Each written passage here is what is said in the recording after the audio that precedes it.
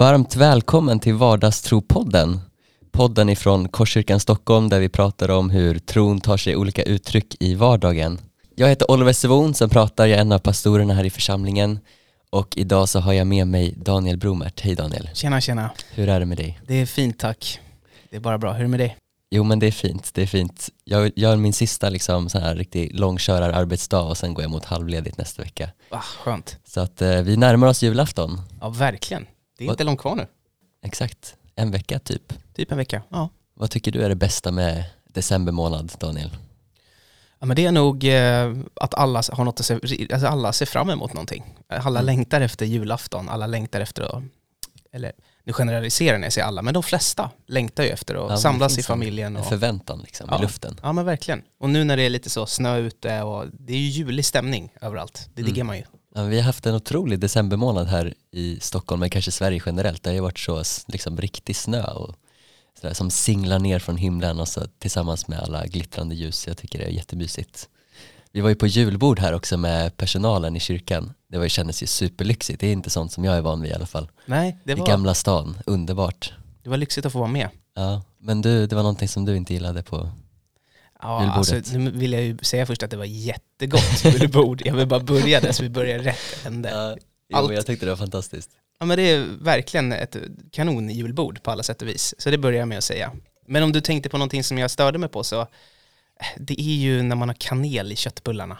Jag vet inte, det händer någonting. Men var det verkligen kanel? Var det inte typ så här kardemumma eller något sånt där? Men kanske, jag vet inte. Det är någonting som gör mig besviken. Det är någon julkrydda. När det smakar för juligt av köttbullarna. Du vill ha Ikea-stilen? Nej, det vill jag inte. De är för sig goda också. Ja. Jag vill ha vanliga, hedliga köttbullar. Nötfärs? Utan, ja. Kanske också fläskfärs i, jag vet inte. Men det kan vara någon mix. Stekta i smör så. Ja. Sådana som man nu pratar jag bara utifrån egna erfarenheter. Sådana som man gör själv hemma. Jag skulle aldrig ha kanel. Du gör egna köttbullar? Ja, alltså, absolut. Wow. Ja, då vill man ju smaka. Ja, men vad var ditt bästa? Och hade du något sämsta på julbordet? Min bästa brukar nog vara jag gillar Jansson. Och jag gillar den här rökta laxen. Jag vet inte om det är traditionellt julbordskäk med rökt lax. Men det är gott i alla fall. Det håller jag med om. Ja, vad bra, tack.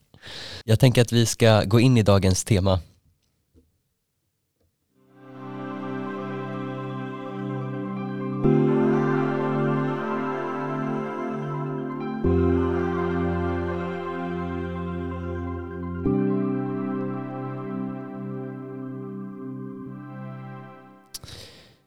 Ja, vi har ju pratat om lite allt möjligt den här hösten i podden, men vi har ju haft 2 avsnitt och vi berörde lite det här temat kring relationer och sex och sexuell trohet och så.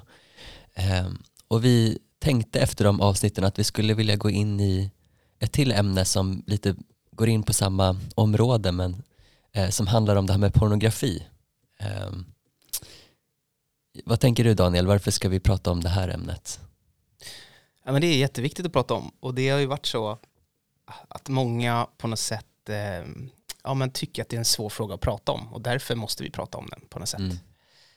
Och det jackar ju i det här med relationer, för det påverkar ju verkligen personen som konsumerar och personen som är med i materialet och personer runt omkring. Så det är en viktig sak att prata om. Yes.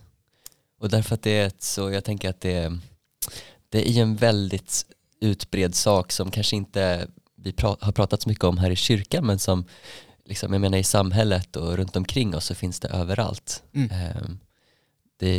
Du gav mig lite siffror här som de är ganska chockerande faktiskt, men inte förvånande för en sån som mig som har vuxit upp i den här generationen i alla fall. Men du sa det att 96% av 16-åriga killar och 65% av 16-åriga tjejer har uppgett att de har kollat på porr. Så att det är ju väldigt stor andel. Och det här är ju gammal statistik också, eller hur? Gammal statistik, och det är kollar på porr så att det är folk som har uttryckt att det här är en del av mitt liv på något sätt.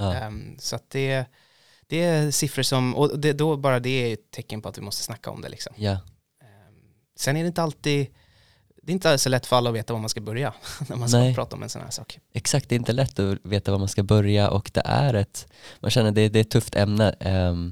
Men vi vill ju någonstans bryta tystnaden. Vi vill skapa förståelse för det här ämnet. Jag tänker att vi vill bjuda in till en dialog också som i den här församlingen. Och som pastor och som ledare för människor så vill jag någonstans bara betona att vi inte är någon helgon som kommer in som så här moralpredikanter i det här, utan snarare så vill vi vill bryta tystnaden för att det ska bli enklare för oss alla att nå liksom ett helare, mer helgat liv med Guds hjälp och med varandras hjälp. Väldigt bra, absolut, exakt. Den här konversationen. Men du Daniel, anledningen att du också är med i den här podden, det är ju inte bara att du jobbar här i kyrkan, utan du jobbar med någonting annat också som heter Starta om. Vill du berätta lite om Starta om? Ja visst. Nej men precis. Starta om har jag jobbat på i ungefär ett halvår nu. Och det är ju en del av Frälsningsarmén. Och Frälsningsarmén känner nog de flesta till som hör den här podden. Att det är liksom en fantastisk organisation och kyrka. Yeah. Initiativet Starta om, för att fatta det kort så är ju Starta om en del av Frälsningsarmén som hjälper personer som sitter fast i porrmissbruk till att komma till frihet. Fantastiskt. Ja. Hur länge har det funnits ungefär Starta om? Är det ett nytt arbete eller? Nej, men det har funnits rätt länge. Det beror ju på hur man... Så länge har det inte funnits. Men jag tror att vi är inne på, jag är lite osäker exakt på när det startades, vilket år. Men det är väl 5-6 år i alla fall som det har varit en del av Frälsningsarmén. Och initiativet kom faktiskt från ett skyddat boende en gång i tiden. Aha. För att de såg att det var så connectat mot människohandel. Så när de här kvinnorna kom. Ja. Så att det är verkligen en allvarlig liksom, touch på varför det finns allvarlig till. Ingång där. Ja, visst. Och vad är det du gör med Starta om? Det är en organisation, säger inom Frälsningsarmén, och man jobbar med att upplysa om de här frågorna förstås. Men vad är det du gör mer? Som? Ja men exakt, det jag gör, hur min vecka ser ut är, jag jobbar ju 50% med det här. Och det är att jag jobbar ju främst mot män. Och det är både män och kvinnor som hör av sig, men jag jobbar mot män och de hör av sig och vill rädda sina relationer, sina äktenskap. De vill komma till frihet på olika sätt, att de känner att det här är en börda i deras liv som de inte vill ha. Yeah. Och då hjälper jag dem lite som spindeln i nätet att hamna i en samtalsgrupp där vi samlar män, och för kvinnor så har vi sådana grupper också, där man får hjälpa varann att komma till frihet, peppa varann och komma ur den här konsumtionen. Yeah. Och sen sitter jag ju jättemycket enskilda samtal också, där man liksom får höra folks story och finnas där som stöd på olika sätt. Så du jobbar mot män, säger du, men det finns också grupper för kvinnor, så det är viktigt att betona att Starta om jobbar med både män och kvinnor alltså. Och man jobbar med samtalsgrupper och också samtalsstöd och enskilda samtal. Jajamän, och vi jobbar också med anhörigstöd. Och det är ju för att det drabbar ju också oftast anhöriga som tycker att det är jobbigt. Ja. Så att det är jag som jobbar, sen har jag min goda kollega Rickard Bäle. Vi jobbar lite på samma sätt och peppar varandra. Han jobbar från Göteborg och jag från Stockholm. Och så har vi vår kollega Johanna också som jobbar mycket mot kvinnorna. Och ni finns på olika platser, så ni jobbar mycket online då, eller? Vi jobbar väldigt mycket online. Nu hade jag ju förmånen här i veckan och hålla en föreläsning tillsammans med Rickard på en skola som vi var på. Just det. Så att ibland får vi ses. Vi försöker ses lite då och då. Ja. Just det. Men du, vi var inne på det tidigare att det är ett klurigt ämne att börja samtala om, men hur ska man öppna upp de här konversationerna? Du som sitter i så många sådana här samtal nu med män liksom, i olika åldrar, förstår jag också. Hur öppnar man upp den här konversationen? Ja men exakt. Det är ju inte, för vissa är det väldigt svårt att veta hur tar man i det här liksom. Och det är också lite så här vilken ålder man är i, hur stor del har det varit av ens egna liv till exempel.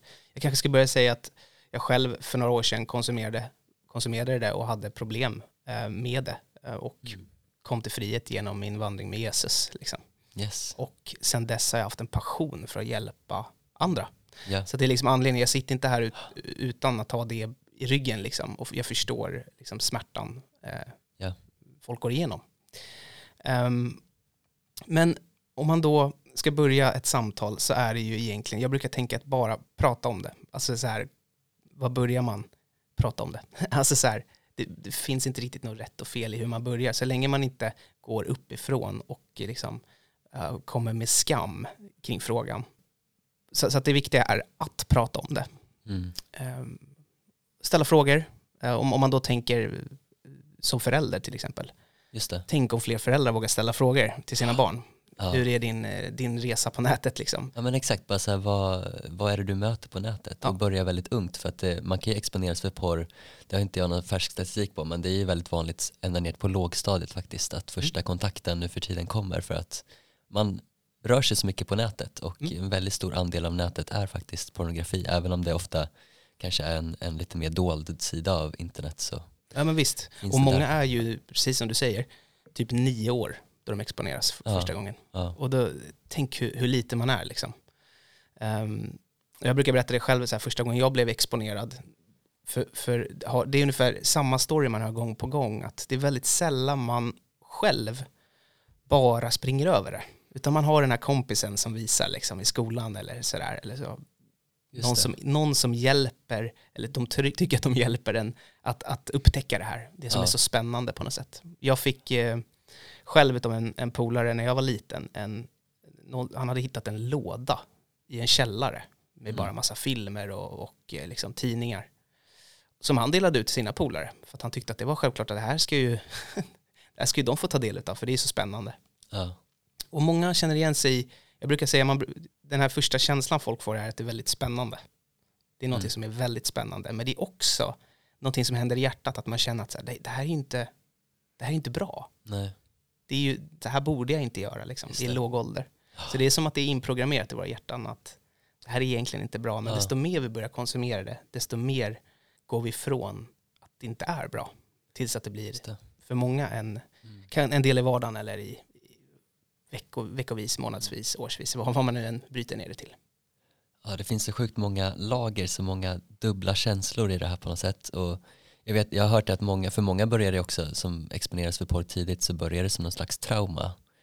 Så vet jag att det var lite för mig, jag exponerades första gången för porr på mellanstadiet, och då var det någon klasskompis som liksom i något grupprum på skolan plockade fram liksom en porrsida på sin dator och ville visa oss andra liksom, men då var det liksom inte spänning eller så här att jag blev fascinerad utav det, utan det var ju mer någon slags trauma, en chock liksom. Ja, visst. Och äckel typ. Och det var nog också ganska grov porr då, ska jag säga. För det där är viktigt att du lägger till, för att om man då tänker att det var 20 år sedan jag exponerades första gången, så var den tidens pornografi väldigt annorlunda från dagens. Precis. Här var det tidningar liksom med utvik, medan nu är det väldigt grovt, och det blir bara värre och värre för varje år. Och det är lite åldersskillnad på dig och mig, och den lilla åldersskillnaden är det skillnad på vad man exponeras för. Det är viktigt att säga, tror jag. För att det som är liksom kallas mainstream porr idag, det är väldigt våldsam porr i väldigt stor utsträckning. Så är det våldsam porr. Och vad beror det på egentligen? Ja, man brukar säga att det är ju skrämmande, men 90% av all nätporr är våldsam och förnedrande. Så alltså 9 av 10 saker du ser är våldsam och förnedrande mot någon människa som är med. Och det kan vara verbalt, det kan vara fysiskt. Och det är ju egentligen dopaminet mycket. För er som inte vet vad det är, så liksom det är det som får oss, det är den här spännande känslan vi kan få. Det är en hormon som gör så att vi egentligen blir glada. Det får ett välbefinnande. Liksom. Och hjärnan ser inte riktigt, det här har jag ju fått höra då, jag är ingen hjärnforskare själv, vill jag betona, så förlåt om jag säger någonting. Jag lägger inte den förväntan på dig heller idag, tack. Så att du är befriad. Tack, vad skönt. Då kan jag fortsätta prata.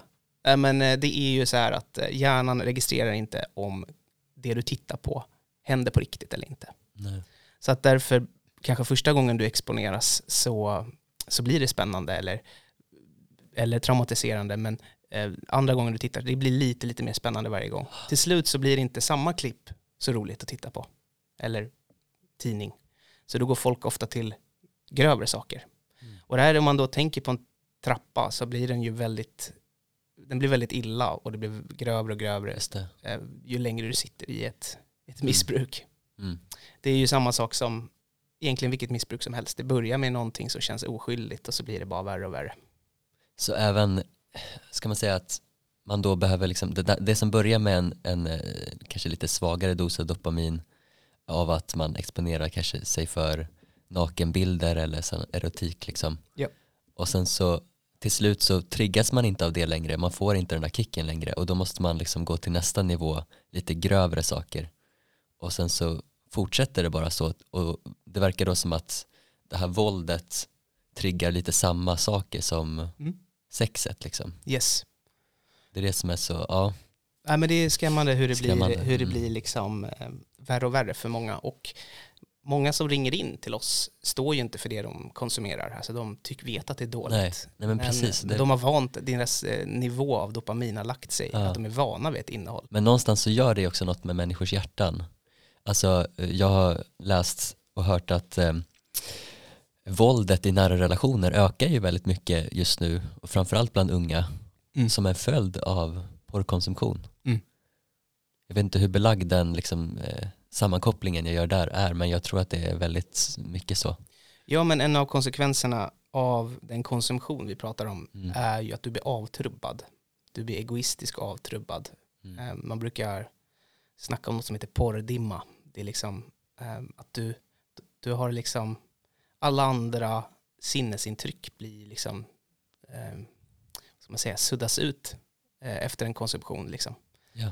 Vilket effekterna blir ju ofta att man blir avtrubbad och kanske lite jag ska se om jag hittar jag har en liten sån grej jag brukar säga på föreläsningar som är så himla bra tycker jag, och det är ju lite vad effekten eller attityden är, och det är att attityderna, alltså vi har då nummer 1, sexualitet. Ja. Nummer 2, vad du tänder på. Nummer 3, relationer. Alla de 3 påverkas innan vi själva hinner upptäcka det när vi sitter och tittar på sånt här. Så att ofta så kan det vara att man inte själv ser effekterna, vad det gör med en, men att andra kan se det. Så att ens partner, ens polare, ens familj kan se. Varför blir det så inåtsluten? Varför slutar du träffa kompisar och såna här grejer? Ja. Men nu pratar vi om de som faktiskt sitter i missbruk. Vissa är ju, vi måste poängtera att vissa är ju brukare. Alltså går in och tittar då och då, men inte känner att de är fast i det. Och då kan de sluta med det. Men de som är missbrukare, de sitter ju fast i det här. Just det. Och det är viktigt att hålla koll på de skillnaderna liksom. Och många vet ju inte att de är missbrukare förrän de testar sluta. Det tycker jag är intressant. Ja. Men vad är då porr för någonting egentligen? För här kanske vi har olika tankar och någon som lyssnar kanske känner igen sig mer det Daniel berättade först, att liksom man tänker tidningar eller liksom DVD:er som man har hittat i någon låda eller i skogen eller något sånt där. Medan idag kanske det är väldigt mycket internetporr snarare. Men liksom, vad går gränsen? Vad är pornografi för någonting? Vad är det vi kallar för porr? Och vad är ett missbruk av porr? Ja, alltså det är ju väldigt bra fråga, för att många, om man bara tänker på hur många olika åldrar som lyssnar på den här podden, så tror jag att man har lite olika bild av vad det är liksom. Men om man går till grunden är så här, det är ju egentligen material som har till syfte att skapa sexuell upphetsning.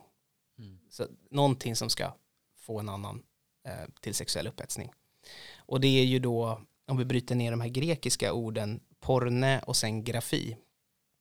Och det är ju då, om vi då tittar vad porne bland annat betyder, så är det ju prostituerad. Just det. Och grafi, det kan vara ritad, målad, framställd, visad. Ja. Och så slår man ihop dem. Om man tänker grafik liksom har vi i svenskan ja, också. Exakt. Så någonting visuellt. Så. Ja. Det kan också vara någonting man lyssnar på. Det kan också vara någonting, alla sinnen liksom involverade. Och det tycker jag är intressant, för att många tänker ju att sånt här innehåll för de som är äldre fanns högst upp på Pressbyråns tidningsbank på något sätt. Och för de som är yngre så är det så lättillgängligt så att det är ett klick bort. Precis, och det är där tänker jag som man måste inse att samhället har förändrats mycket. Just att det är så lättillgängligt gör ju också att ja, men dels att man blir exponerad tidigare och också att det är många som fastnar rejält liksom. Ja, det är många som sitter enormt fast i det. Och då tänker man, på tal om frågan då, vad är egentligen pornografi? Det är ju ingenting som bara finns någonstans i som man skämtar om och sa förut, att man hittade porrtidningar i skogen liksom. Utan nu är det ett klick bort i bakfickan på våra ungdomar eller barn. Och det är ju faktiskt så svårt att liksom skydda folk från det här. Vi alla utsätter oss för det. Det är ju så normaliserat så att i vanliga Netflix-filmer så helt plötsligt dyker det upp grejer som förr var inte okej, är helt plötsligt okej enligt då normen. Så att man måste nog tänka på det, att i en vanlig ett vanligt TikTokande eller Snapchatande så exponeras alla för det, vare sig man vill eller inte, tyvärr. Ja. Och det vill jag ju också vara transparent med, att i alla fall för mig är det här liksom en daglig kamp någonstans, för att frestelserna finns överallt. Och man måste säga nej liksom konstant till de ingivelserna. Ja, det måste man, och det kan ibland låta lättare än vad det är för folk liksom. Men jag brukar säga att så länge man har viljan liksom, att inte ta del av det liksom. Just det. Vill du dela någonting om vad som har hjälpt dig till frihet? Absolut. Alltså kortfattat så är det ju liksom, det är ju Jesus som har varit min längtan. Och det är inte bara, alltså många längtar efter frihet ibland mer än vad man längtar efter Jesus. Och jag var en av dem förr i tiden som så här, bara man blir liksom, slutar exponeras eller slutar ta del av sånt här innehåll så är jag en bra kristen eller så här. Att man liksom börjar i fel ände är väldigt vanligt. Folk tänker så här, men jag är ju ledare i kyrkan och jag tittar på sånt här liksom. Man måste börja med att så här, men varför är det dåligt för oss?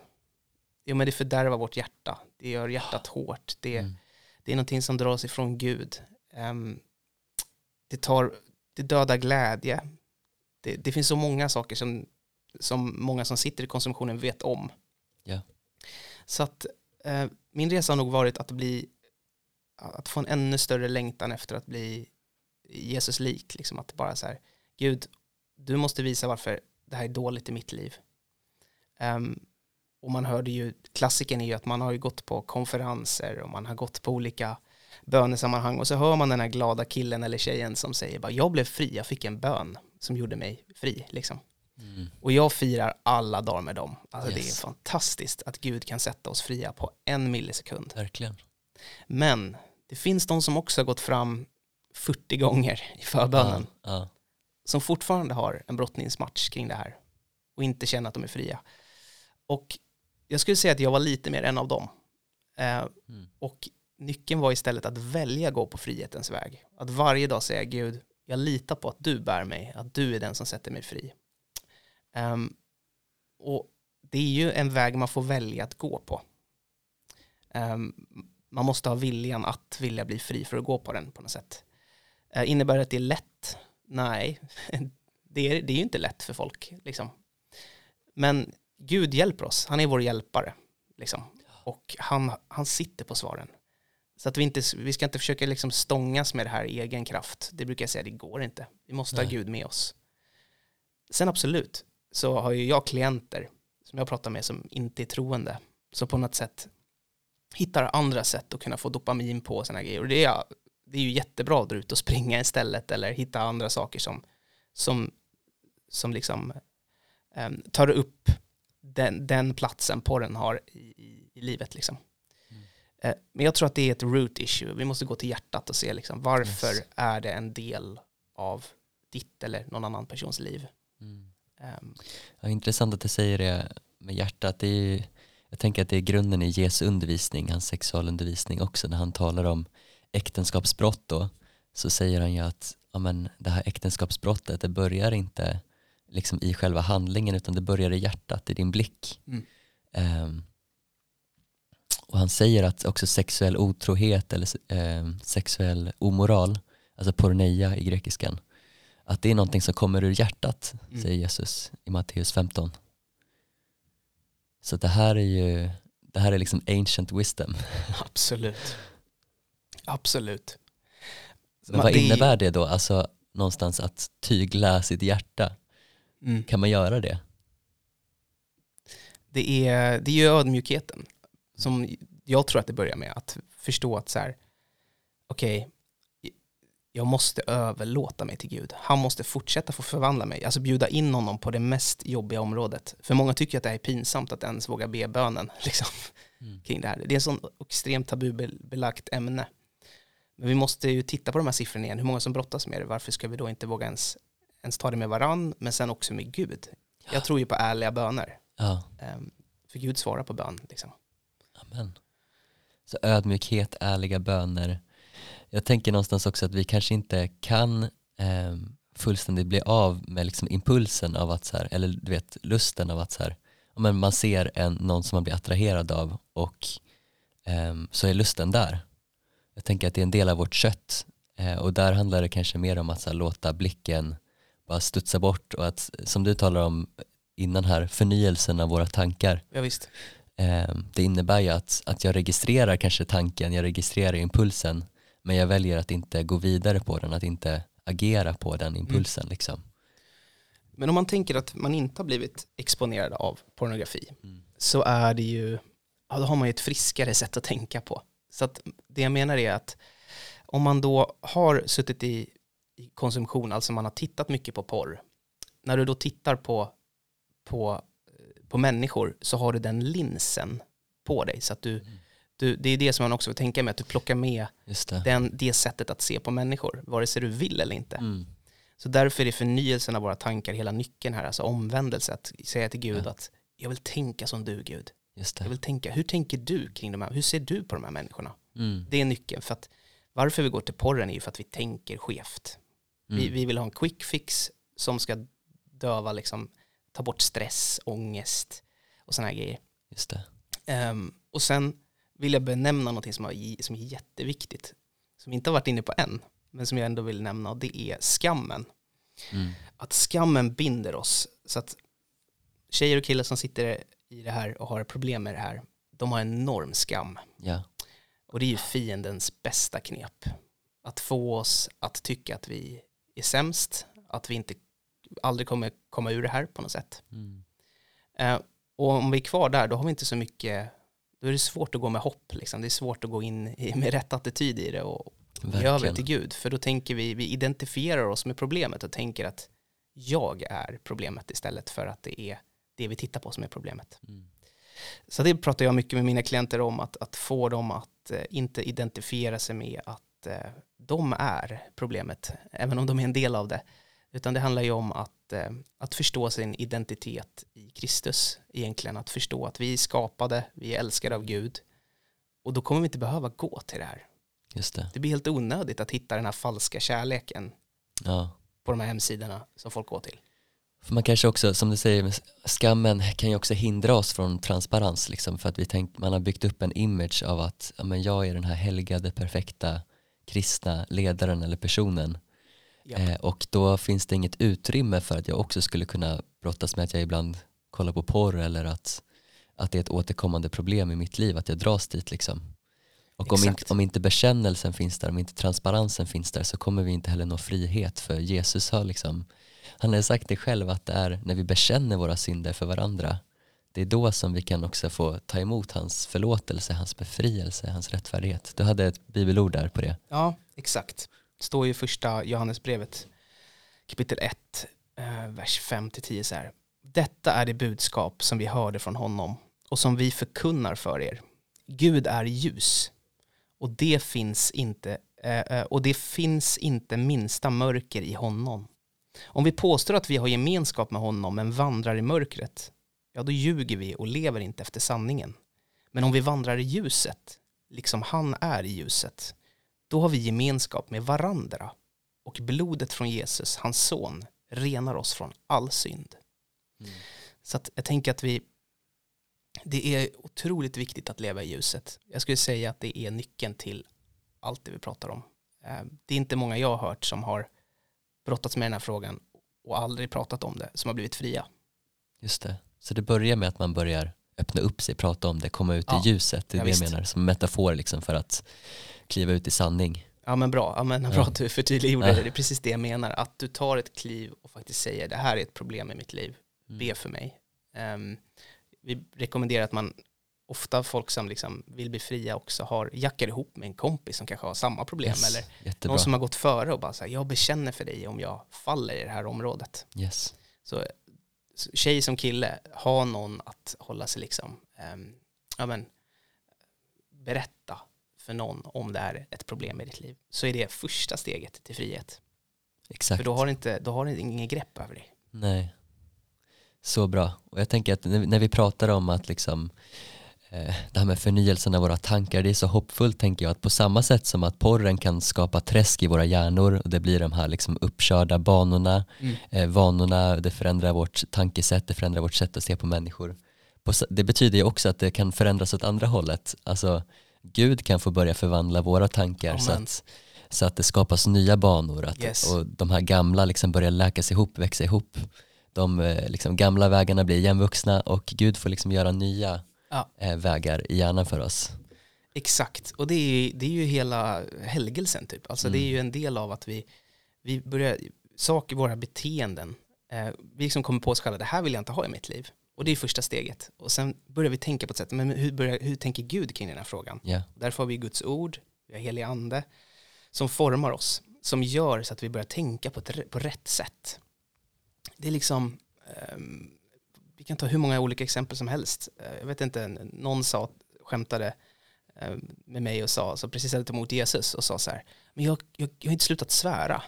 Jag bara, du behöver inte vara så orolig, för desto mer du spenderar tid med Gud så kommer han liksom tvätta bort det också. Just det. Det är liksom inte att vi ska se problemen. Jag har inte slutat med det här, utan det handlar om viljan att bara, Gud, hur tänker du kring det här? Då förnyar han oss. Då tar vi bort stoltheten över tanken. Det farligaste vi kan tänka är, jag har koll på läget kring det här. Men jag vet att porr är skadligt, men jag kommer inte kunna sluta. Då har du liksom tagit ett statement och säger att du kommer inte kunna. Just det. Men jo, du kan genom Jesu kraft, genom hans vägledning. Så förnyar han. Det var bra du sa det här med att det har byggts upp banor i hjärnan. Återigen, ingen hjärnforskare här, men det är ju så det funkar, att många har ju suttit flera år och konsumerat sånt här. Och kanske använt det som medicin mot stress, mot ångest, mot brustet hjärta, sorg. Och då är det ju väldigt svårt att bara säga till någon, sluta då. Man måste ju hitta en ny väg när man känner sig stressad eller har ångest. Som med allt på något sätt. Och det är ju en resa. Men återigen, jag har haft berättelserna om att folk blir satta fria på en dag. Men vi måste acceptera både och här. Att det kan för vissa tar det lite tid. För vissa blir de fria på en sekund. Det är ett mysterium, men fantastiskt.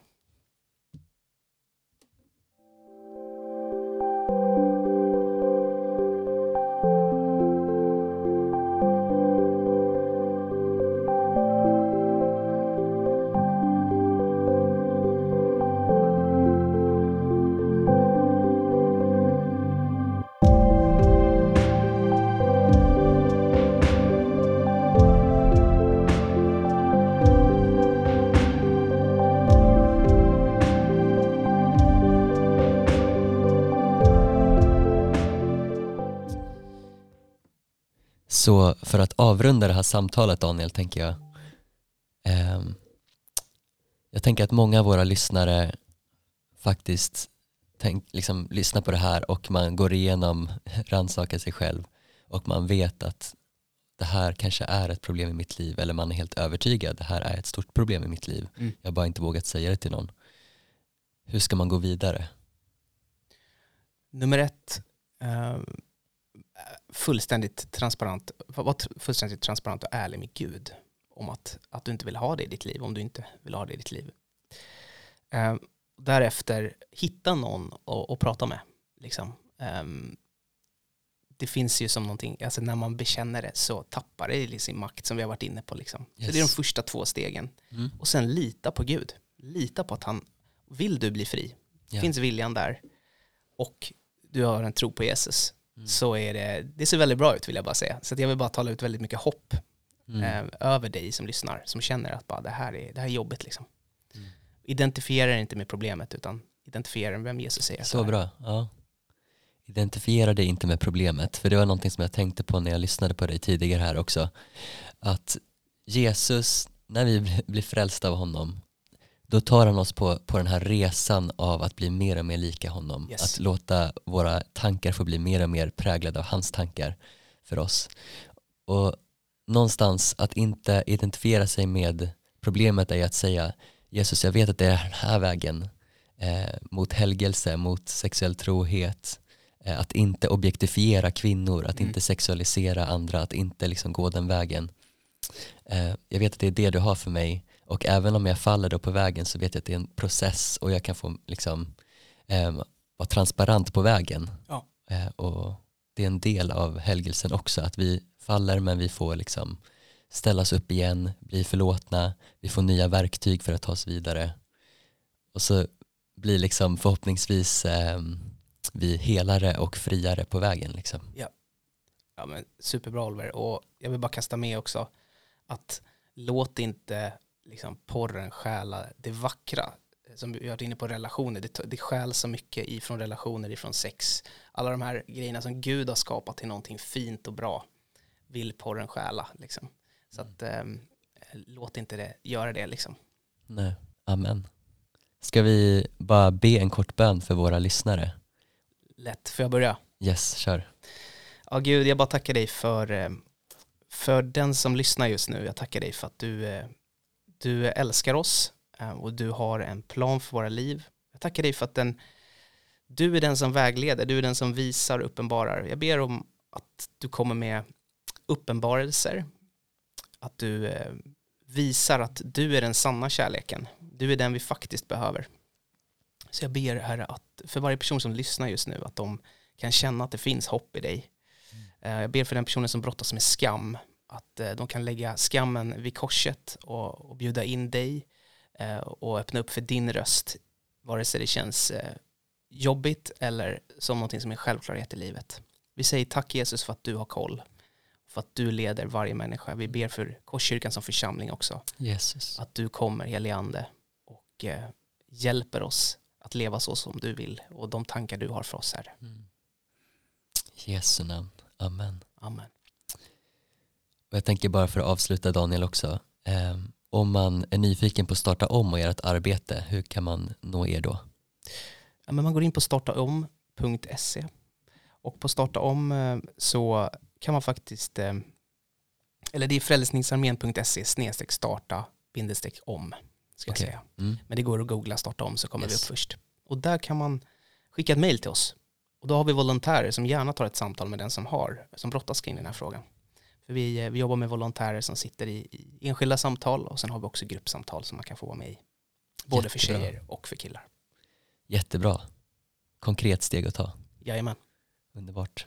Tack för idag, och vi ses efter jul med nya avsnitt i den här podden.